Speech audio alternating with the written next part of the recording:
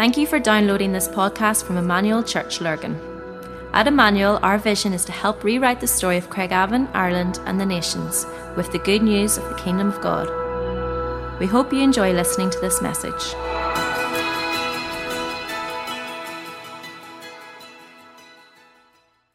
There we go. These are Dave's buckets. Dave is definitely going to have the cleanest house and car ever. So, and if you see him down at the markets trying to sell any of them, so brilliant. So exciting. We're talking about money. Everybody smile. Stop looking so scared. Dave did a great job last week. If you haven't heard Dave's talk last week, it's worth a re-listen. If you have, it's worth a re-listen. And if you haven't, it's a must. You need to listen to probably one of the best teachers I've heard on tithing. So really, really good. Somebody really beautiful, a lot more nicer than me, is going to read her scriptures this morning. So she's going to come on now. Joshua 6, verses 15 to 21. Watch the screens. Today's reading is taken from Joshua 6, verse 15 to 21. On the seventh day, they got up at daybreak and marched around the city 7 times in the same manner, except that on that day they circled the city 7 times. The 7th time around, when the priests sounded the trumpet blast, Joshua commanded the army, "Shout, for the Lord has given you the city. The city and all that is in it are to be devoted to the Lord. Only Rahab the prostitute and all who are with her in her house shall be spared, because she hid the spies we sent. But keep away from the devoted things, so that you will not bring about your own destruction by taking any of them. Otherwise you will make the camp of Israel liable to destruction, and bring trouble on it. All the silver and gold, and the articles of bronze and iron are sacred to the Lord, and must go into his treasury." When the trumpet sounded, the army shouted, and at the sound of the trumpet, when the men gave a loud shout, the walls collapsed. So everyone charged straight in, and they took the city. They devoted the city to the Lord, and destroyed with the sword every living thing in it, men and women, young and old, cattle, sheep, and donkeys. Great. That was Maddie. That was my granddaughter, who's now looking down on me. They all got taller. I feel like my mum used to say, like a cow's tail, I'm growing down. But there we go. Let's pray. Ask the Lord to bless his word. Father, thank you for the spoken word. Thank you for the power of it. We look forward to what you have to say to us this morning. And we say, speak, Lord, for your sons and your daughters are listening. Interesting little line there that sometimes we miss at the tail end. This is just by the way. This isn't in my preach this morning. It says that, so everyone charged straight in and took the city.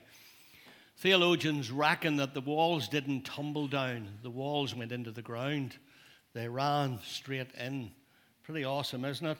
Sometimes we get the picture that the walls crumbled and they climbed over the rubble in to take the city. But they reckon, most theologians reckon that the walls just sunk into the ground and they ran straight in. That little line, they ran straight in. That's by the way. That's extra. I'll not charge you for that. All right. If you're studying the book of Joshua, you can probably break it into 3 sections that will maybe help the way we're talking at this moment in time. The first 5 chapters that we've spent some time on over the last wee while, Dave and I have been talking about preparing, about this developing God's people, about all that they were doing, preparing them on the other side of the Jordan. And then when they got them into the land, remember we talked about how when they were in a really vulnerable place, when they were in enemy territory, God then instructed to circumcise all the fighting men, all the males. And of course, he was demobilizing them right in the enemy's camp, which took a load of trust and obedience. And basically what he was doing, he was getting them to deal with this before they would deal with that, getting them to deal with their own stuff before they would actually face the enemy, which is really important.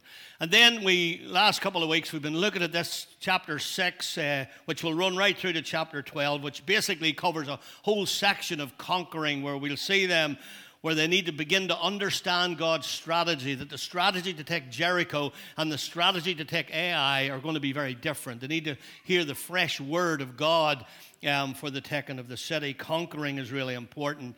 And then the 13 to 24, looking at how to grasp God's goodness, the dividing of all the lands into tribes and all of that. Now, having just conquered one obstacle, an uncrossable river. Now, Commander Joshua is seeing another significant obstacle, a seemingly indestructible city. Now, it's a bit of a picture of all of our lives, because all of our lives have obstacles. All of our lives we get things, we get Jerichos that come before us, strongholds that we need the help of the Lord to destroy in our lives. And Israel couldn't just simply bypass this. You sort of think, well, why didn't they just leave it alone and head on into the land? This was their key to the land. This was really important. And so if they didn't take this, they couldn't have made progress in the land until they couldn't have left this as an unconquered stronghold. All right? And similarly, in our lives, we must conquer the things. There's things in our lives that we must not bypass, that we need to deal with. We need to deal with our own stuff, basically. And or else the rest of Christian life just seems virtually impossible. And Paul would describe this in his own life. He would describe it in 2 Corinthians 10 about the pulling down of strongholds. He would tell us that the weapons of our warfare are not carnal, but they're mighty to the pulling down of strongholds. And I've taught you several times on the pulling down of strongholds. And then here, 2 chapters on, in 2 Corinthians 12, Paul would talk about his own obstacle. He would talk about his thorn in the flesh, who the Lord would say to him, my grace is sufficient for you. And so he would actually begin to say that in dealing with these obstacles, it would unleash the power of God even amidst his own weakness. He says, when I'm weak, I'm really actually strong, because God comes to work in that. That being the case, if we look at this breaking of Joshua, that being the case of where we are at present in the story, could it be that God is teaching us something of his strategy, something to conquer, that Dave touched on very powerfully last week? Now, I want to highlight two words that you wouldn't probably have picked them up in Maddie's reading, but there was two words, devoted things, that jumped out at me when Dave read it last week. Devoted things that are non-negotiable. What are the devoted things in my life? The non-negotiable, the things that aren't here to play with, all right? Because there's some big stuff that is really important. Now, I've told you this story before, but back in 1992, true story, this is where Google is so wonderful, true story, back in 1992, a container ship left Hong Kong and sailing towards New York.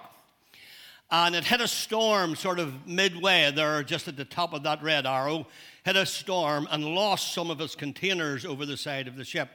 Just in case you ever send anything by containers, I worked in the haulage industry for many years, and that's a common occurrence. You can lose an odd container, just in case, just by the way.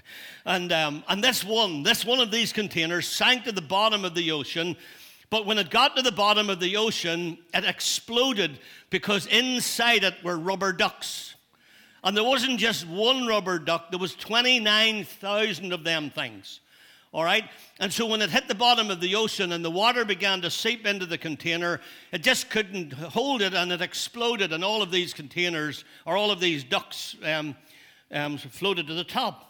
And some have washed up on the shores of Hawaii. You'll see the dates there. This went on for 25 years. They were finding these rubber ducks. They found them in America, in Alaska, in Australia, Pacific Northwest. Some were found frozen in the Arctic ice. Some made their way right up around the top there, you can see, right into Scotland. Some made into Newfoundland in the Atlantic. 25 years this is going. As a matter of fact, if you Google the story, which is good reading, you'll find that it taught them a lot by tracing these ducks and where they all landed up over the 25 years. It taught them a lot about Gulf Streams and winds and tides and all of that.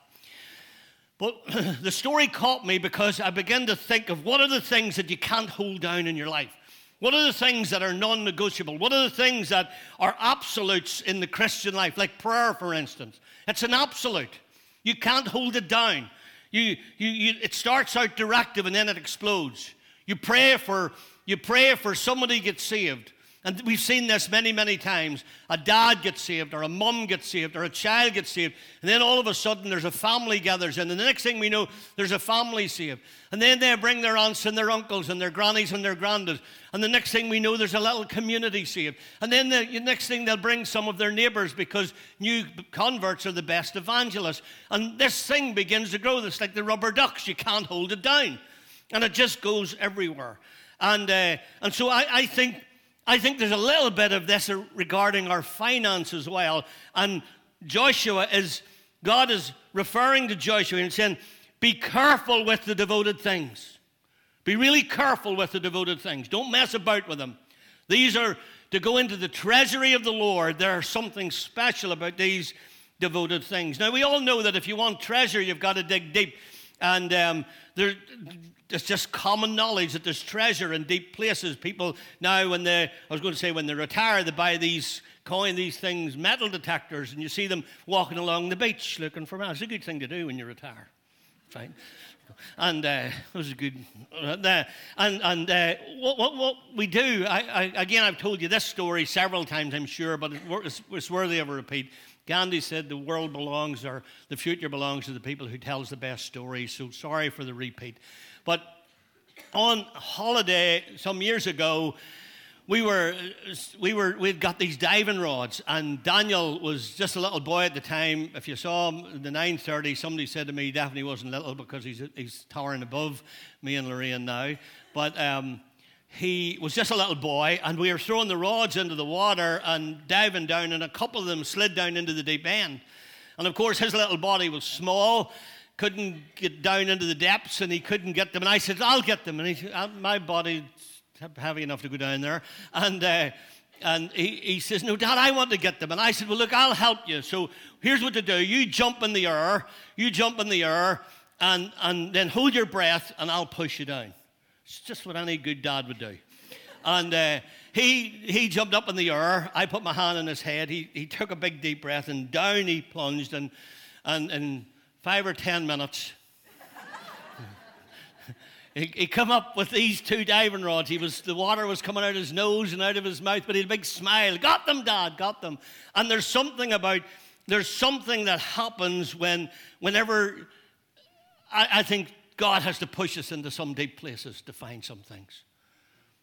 And I think that we're created to be participators, not consumers. And the problem with the church today worldwide is we've created a consumeristic society that come wanting to get something. A recent survey showed in America that they asked something like 25,000 people why they attended church. The top answer was clean toilets. All right? The second answer was there's something for my kids. And the third answer was, my wife gets along okay here. It's funny and it's awful. And the problem is we've created this consumeristic society of what can I get out of this, what's in this for me, rather than the participation. Adam and Eve had to work the ground, even in the perfect state before the fall. They worked the ground. They worked with their hands in the ground. They tilled the ground. And God came down in the cool of the day. What do you think they talked about? They talked about the work. They talked about what they'd done. There was something godly in this. And so if when Daniel went down to get those rods, I didn't want him to stay down there for 10 minutes, and he didn't want to stay down there, but it was important he went down to get them. And so I think there's some things that God teaches us about life, some anchors in our life that are really important, that are non-negotiables. And I think it would be good for you to ask what those anchors are. I think for me, they're my daily prayer life. I'm a person of action. I like doing stuff. So sometimes I don't know about you, but I go to pray and I see a picture, and I think, oh, that needs straightened. And or mobile phones, or disaster in your prayer life. Daily disciplines. What are your daily disciplines? These are things, if they're not operating in your life in a daily, deep, consistent place, things will begin to go a little skew with. And I think your giving is one of those too. And you have to dig deep for them. And sometimes I think God has to actually push you, give you help down to get them. And I call them the now I know moments. That moment when Abram was about to plunge the knife into his son Isaac, and the angel of the Lord would cry with a load of emotion, I would imagine, "Don't lay your hand upon the lad, for now I know that you love me." How did he not know before?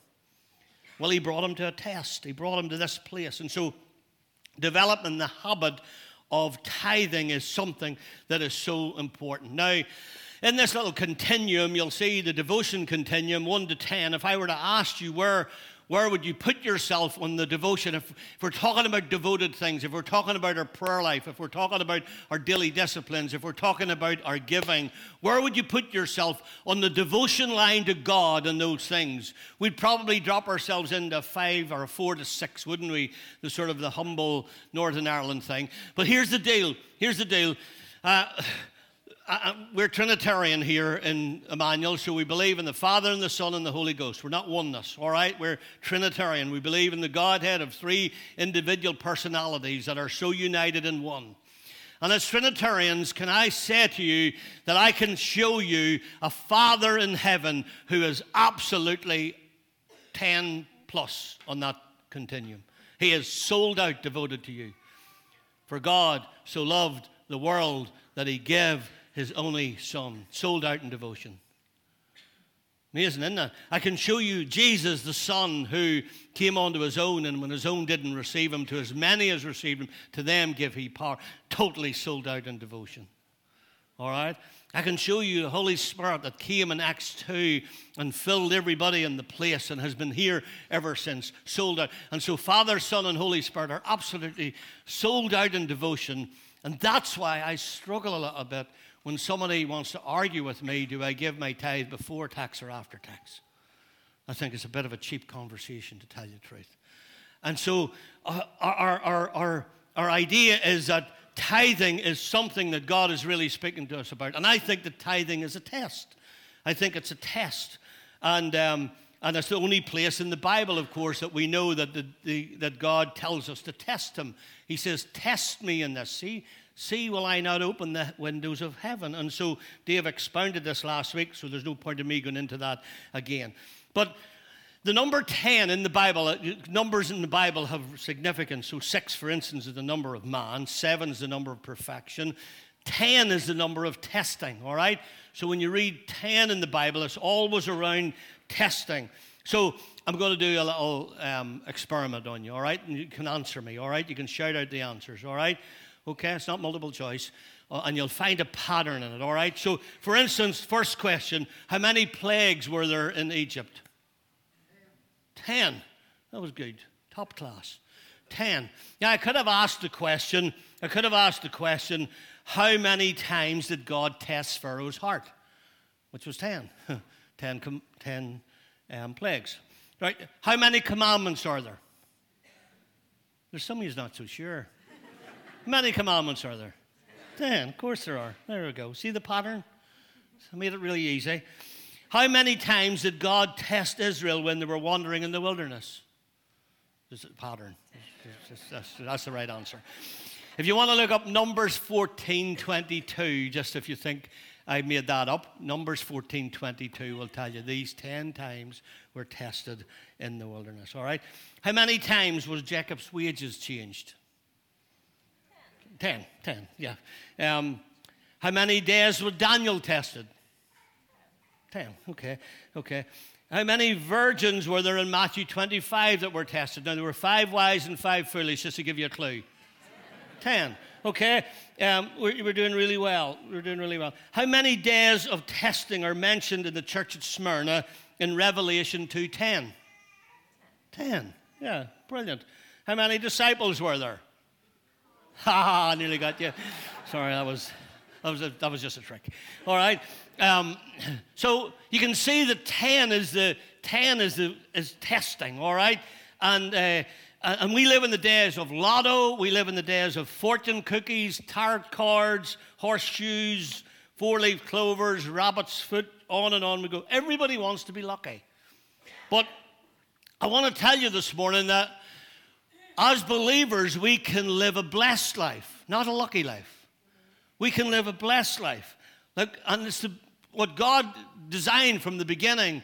In Genesis 5, 1 and 2, it tells us this. This is the written account of Adam's family line. When God created mankind, he made them in the likeness of God. He created them male and female and blessed them.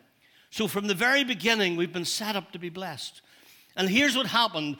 Even when Adam and Eve sinned, even when they sinned and brought a curse upon and the whole world got cursed because of that, even under that realm, God still developed a system where we could be blessed.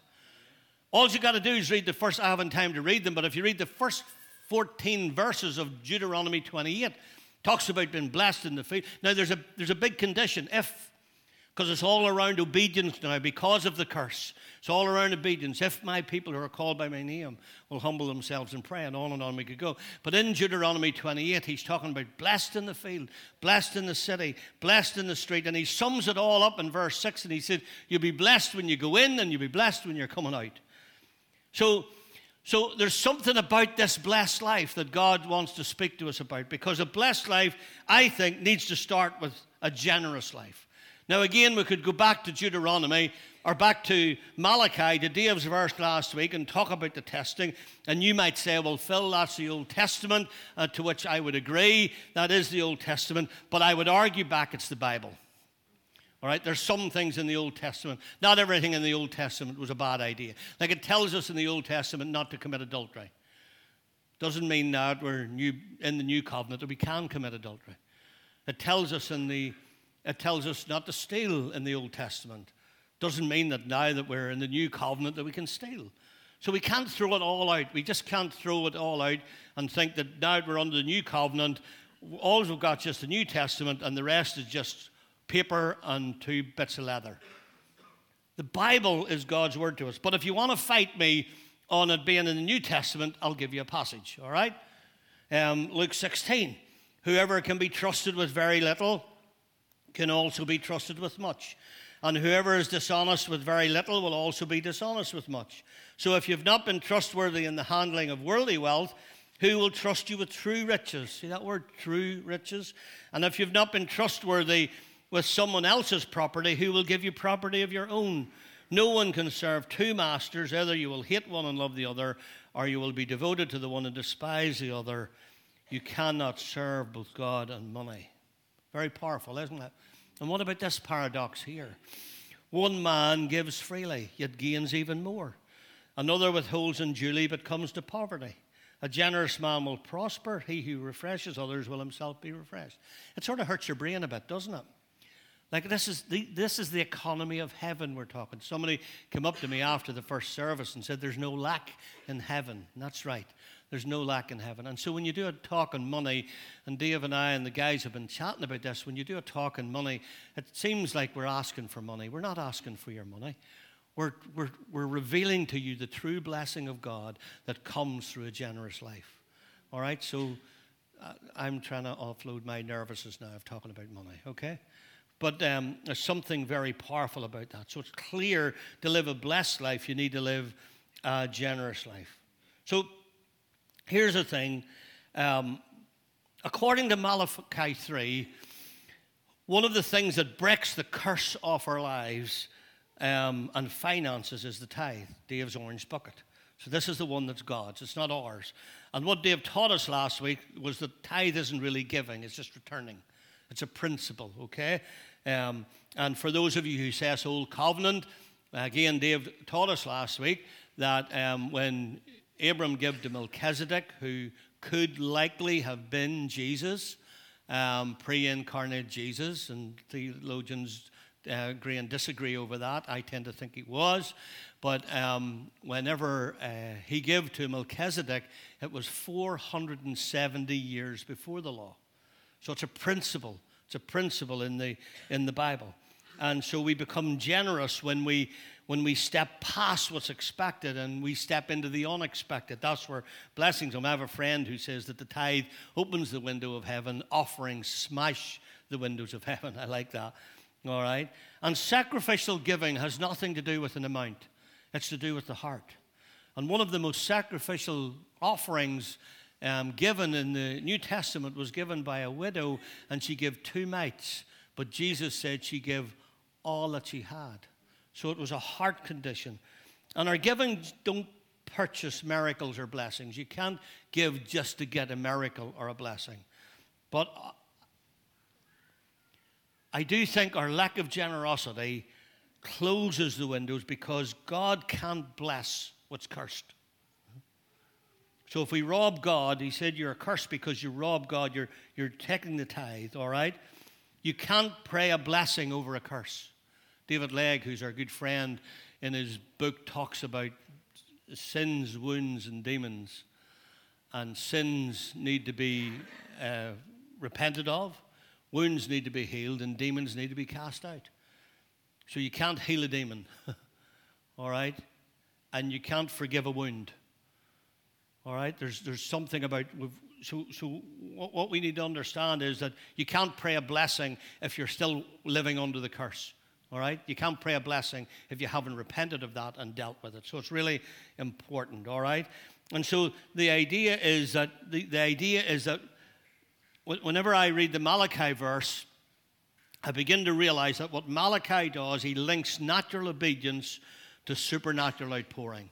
It's one of the passages of Scripture that link the natural obedience and supernatural outpouring together. They bring the two together for me. And the passage we read in Luke 16 says the same. Now remember this, I say this again, you can't buy blessings and miracles from God, right? Simon in Acts taught us that, where he tried to buy it and the guys rebuked him. But can I say this? And hear me in this, I'm saying it really carefully. It comes frighteningly close, because you can't go where you need to go without generosity. You can't go where you need to go. The tithe is our rent payment for living on planet Earth, breathing God's air, and I'm sure, like me, none of you want to be evicted just yet. All right? So that's what it is, all right? The tithe is not mine. And here's the crazy thing. You actually don't keep it. Because the enemy has the legal right to devour it. So if you don't give it, you'll lose it anyway.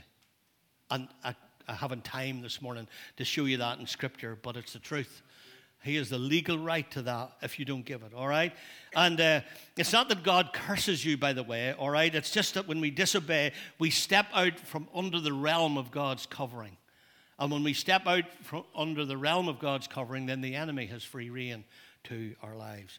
And generosity is the cornerstone of having a blessed life, because the presence or lack of generosity in our lives gives us a very clear peek into the soul and into the condition of one's heart. And I think what we've done in churches, we've changed the standard a little bit. We've changed the standard of measurement of how people dress or sing or dance or shout or operate in the gifts.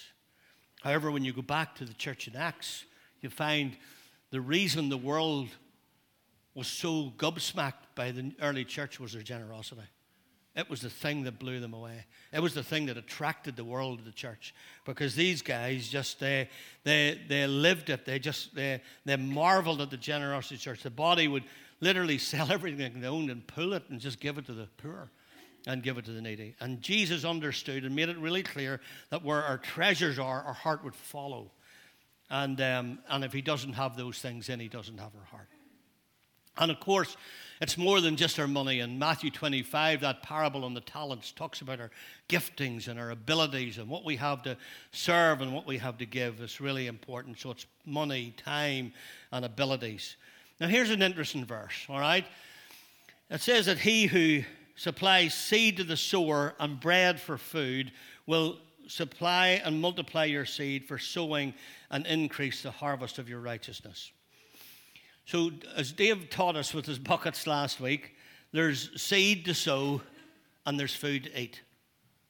So we have 9 buckets out of which we can eat, and we have 1 to which we sow seed. Now we can sow seed out of the other ones if we so desire. But and what I'm just saying is God actually allows us to eat bread. You'll be glad to know. So there's nothing wrong with, if you've worked hard with getting a new car. And there's nothing wrong if you've worked really hard and living in a nice home. Nothing wrong with that at all. This talk isn't about putting guilt on people for having nice things. Because you see, God allows us to sow seed and eat bread.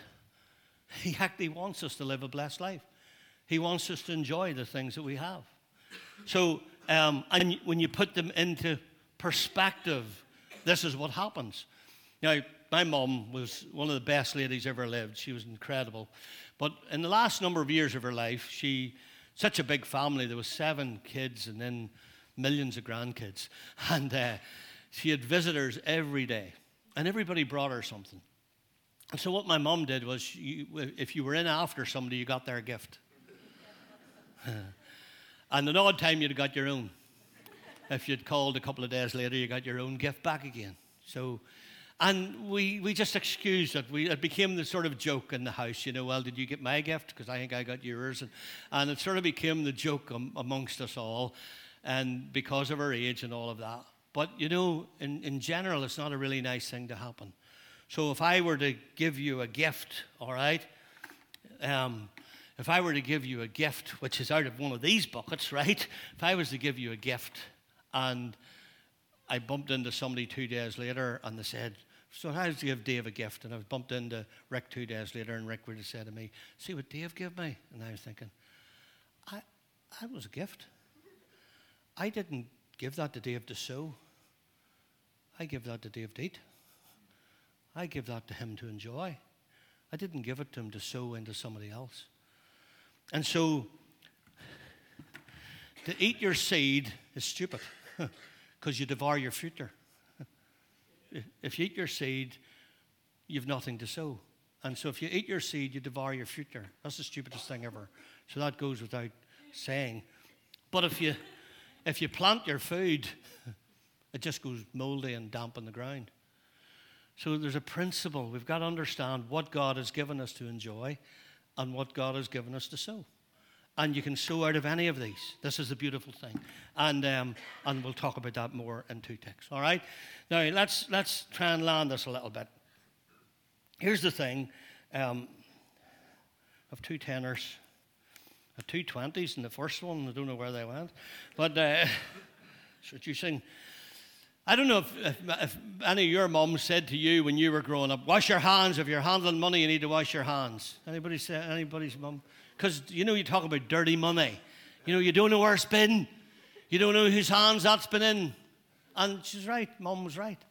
And because it's passed through many hands. So these are 2 nice new-looking ones. But you never know. Like, this one could have bought drugs. I don't know. It's in my hands now, but it could have bought drugs. This one could have bought sex. I don't know where this money has been. But here's the thing about this money. Right now, it's in my hands, right? And when it gets into my hands, I'm the general of an army of these soldiers. These become my little soldiers. And I'm the general of this army. And here's the thing about this. I can commission them to establish a course for history to follow. I can change the world with these. And I can change my neighborhood with these. And the amazing thing is that I can send them into battle. I can send these things into battle to provoke, and bring about change. And it's amazing that something so temporal could have been used to be so corrupt.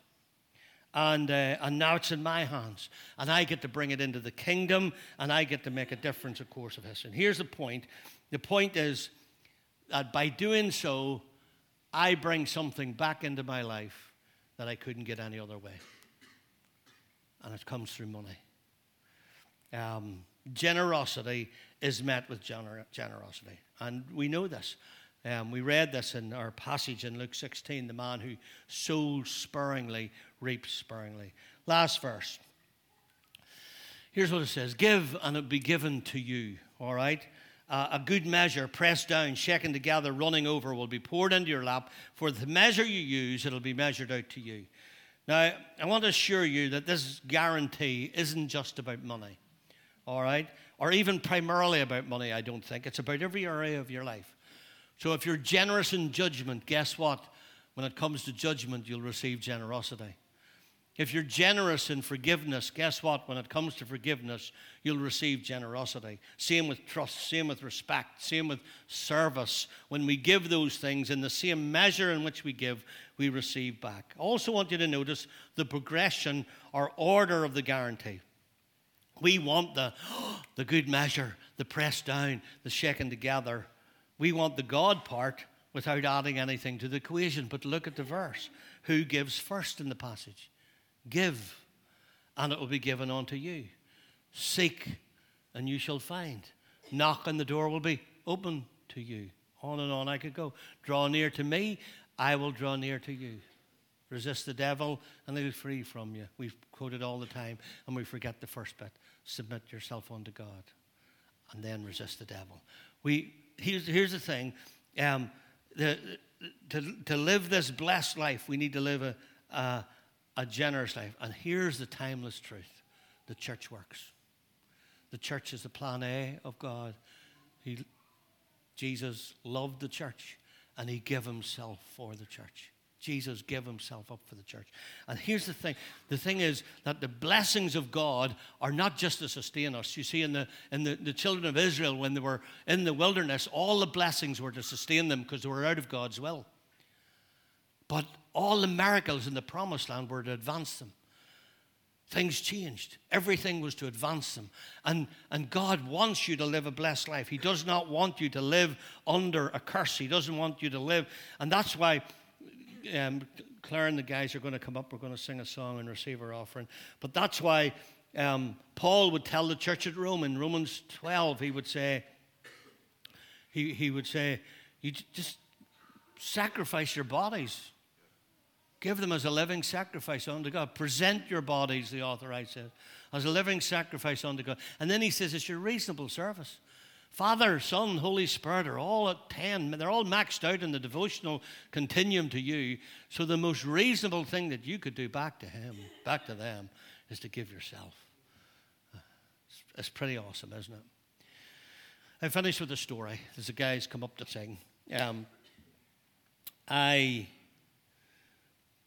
When we started in the house in 96, and then we were in the house a year and a half, and then we were out in the farm for 3 years, and I'd never told this story publicly till this morning in the first service, and I've told several people about it, but I've never told it publicly. And it was one of my now I know moments. I always say there's some moments in my life where now I know. And in 2001, we moved into Union Street, and it was the first time we'd really to put our hands in the pockets because the people who owned the building out in the farm just allowed us to use it. It was pretty incredible, such a blessing. And when we moved to Lurgan, we bought our first building, the Hope Shop now, which is the Hope Charity Shop.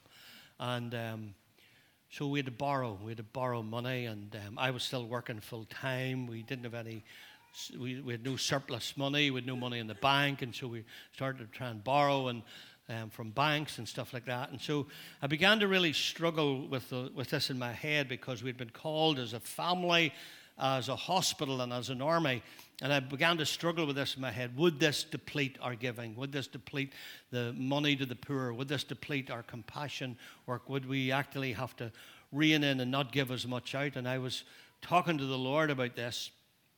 And one Sunday morning, there was a pull-down shutter at the front of our building. I remember pulling down the shutter, put the pins in, locked it to be back in the evening, went home to get dinner. And just as I sat down to dinner, I got a call. And it was the Lurgan police station. And Jill was alive at the time, and we just sat down to lunch. And this call came through, and the policeman said to me, "Is that Philip Emerson?" I said, "It is." And he says, "I have 2 men here looking you." When 2 men are looking you in the police station, you know you're in trouble. And I said, "All right, okay, who are they?" He says, "Don't know who they are. They didn't give their names, but they were on a train from Belfast to Newry. And but their ticket only took them to Lurgan. And they got kicked off the train at Lurgan, and they came up here saying they were told if they get Philip Emerson, he'll get them a ticket to Newry." And I said, "Okay." So I pushed the dinner. I said, "Stick that in the oven. I can't eat that now. And I'll go and see who this is." And I drove into Lurgan. This is 2001. This is 21 years ago. And these two men were standing outside the Lurgan police station, and I got out of the car, and they were grubby, dirty, unshaven. One of the guys, I remember him vividly. He was big mop of ginger hair and a big ginger beard, and it was like all tats, and the other guy, and they were huge. They were about maybe 6'3", 6'4", and I felt like standing with Henry and Desi. It was like one of those moments where you just feel like, what happened to my legs? And why did I not grow up? And they were huge, these two guys. And so I said, how did you get my name? And the guy says, somebody told us about you. And I said, well, what is it you need me to do? And he said, we need to get to Newry, to Sister Concilio's. And I said, okay. I said, well, how much do you need? And he says, no, we don't want your money. We want you to come and buy us a ticket. And I went, okay, dead on. So and if you know me in cars, I'm going to be really, really tell you, like, I thought, I'm not letting them into my car. And then I thought, oh, okay, Lord, this is a test. And so I said, well, jump in the car and we'll go down to the train station.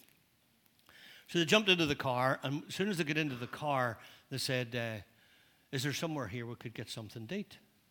And I said, well, there's a McDonald's here. And she said, aye, let's go to McDonald's. And Margaret, who's here this morning, Margaret taught me years ago. Margaret and Paul have been a big influence in my life over the last 25, 30 years. And Margaret is one of the people that talks about smelling the presence of the Lord. I've never forgot that. And she used to say to me some mornings in the little Bible church when we went there, she used to say to me, I can smell the presence of the Lord. I've never forgot that. She says it's like the aroma of Christ. She probably doesn't remember some of these conversations. She says it's like the aroma of Christ. Well, when they got into the car, I was expecting something quite repulsive, but the opposite was true.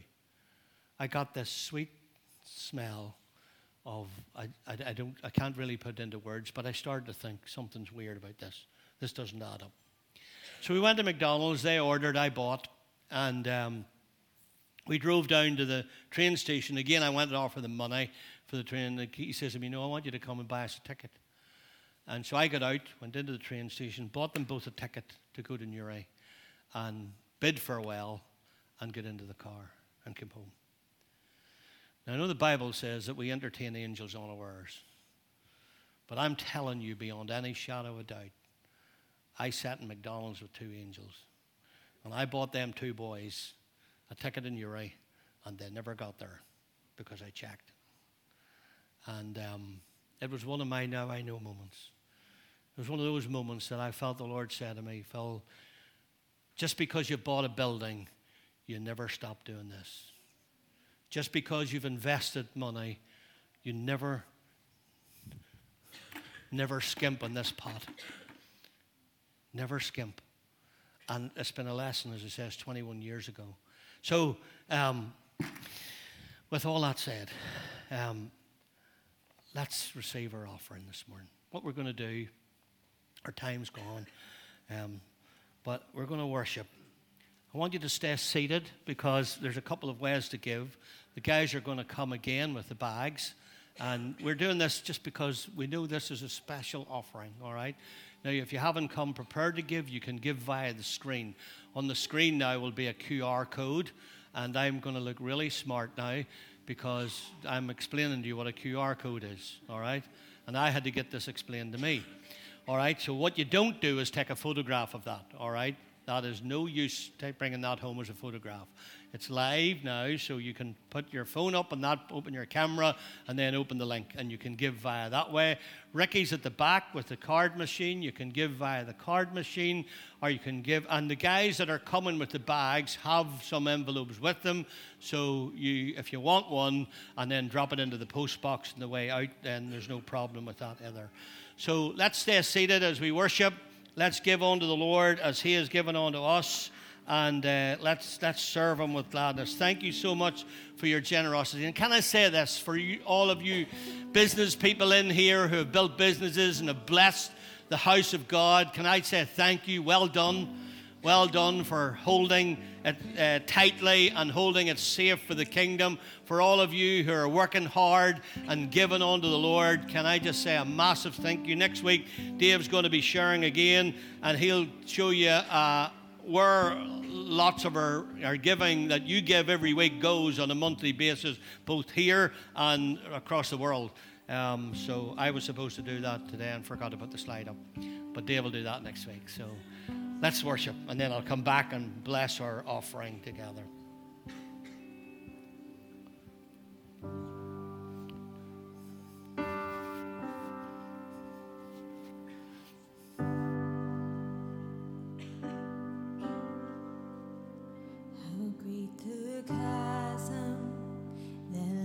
Between us, how high the mountain I could not climb. In desperation, I turned to heaven and spoke your name into the night. Then through the darkness, your loving kindness tore through the shadows of my soul. The work is finished, the end is written. Jesus Christ, my living hope. Hallelujah, praise the one who set me free. Hallelujah, death has lost its grip on me. You have broken every chain. There's salvation in your name, Jesus Christ, my living hope.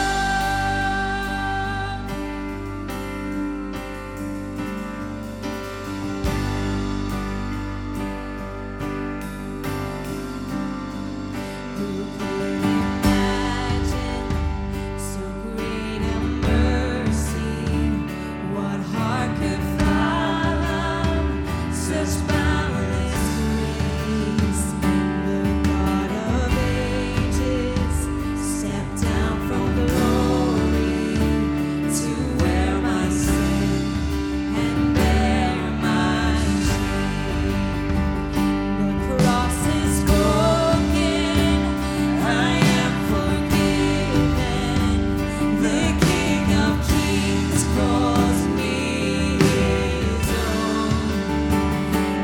Beautiful Savior, I'm yours forever. Jesus Christ, my living hope. Hallelujah, praise the one who set me free. Hallelujah, death has lost its grip on me. You have broken every chain. There's salvation in your name, Jesus Christ, my living hope.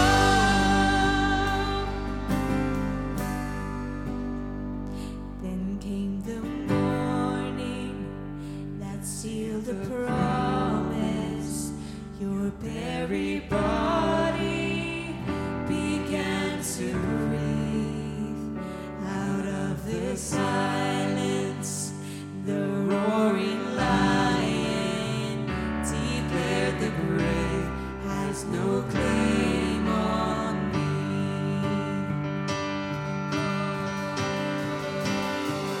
Then came the morning that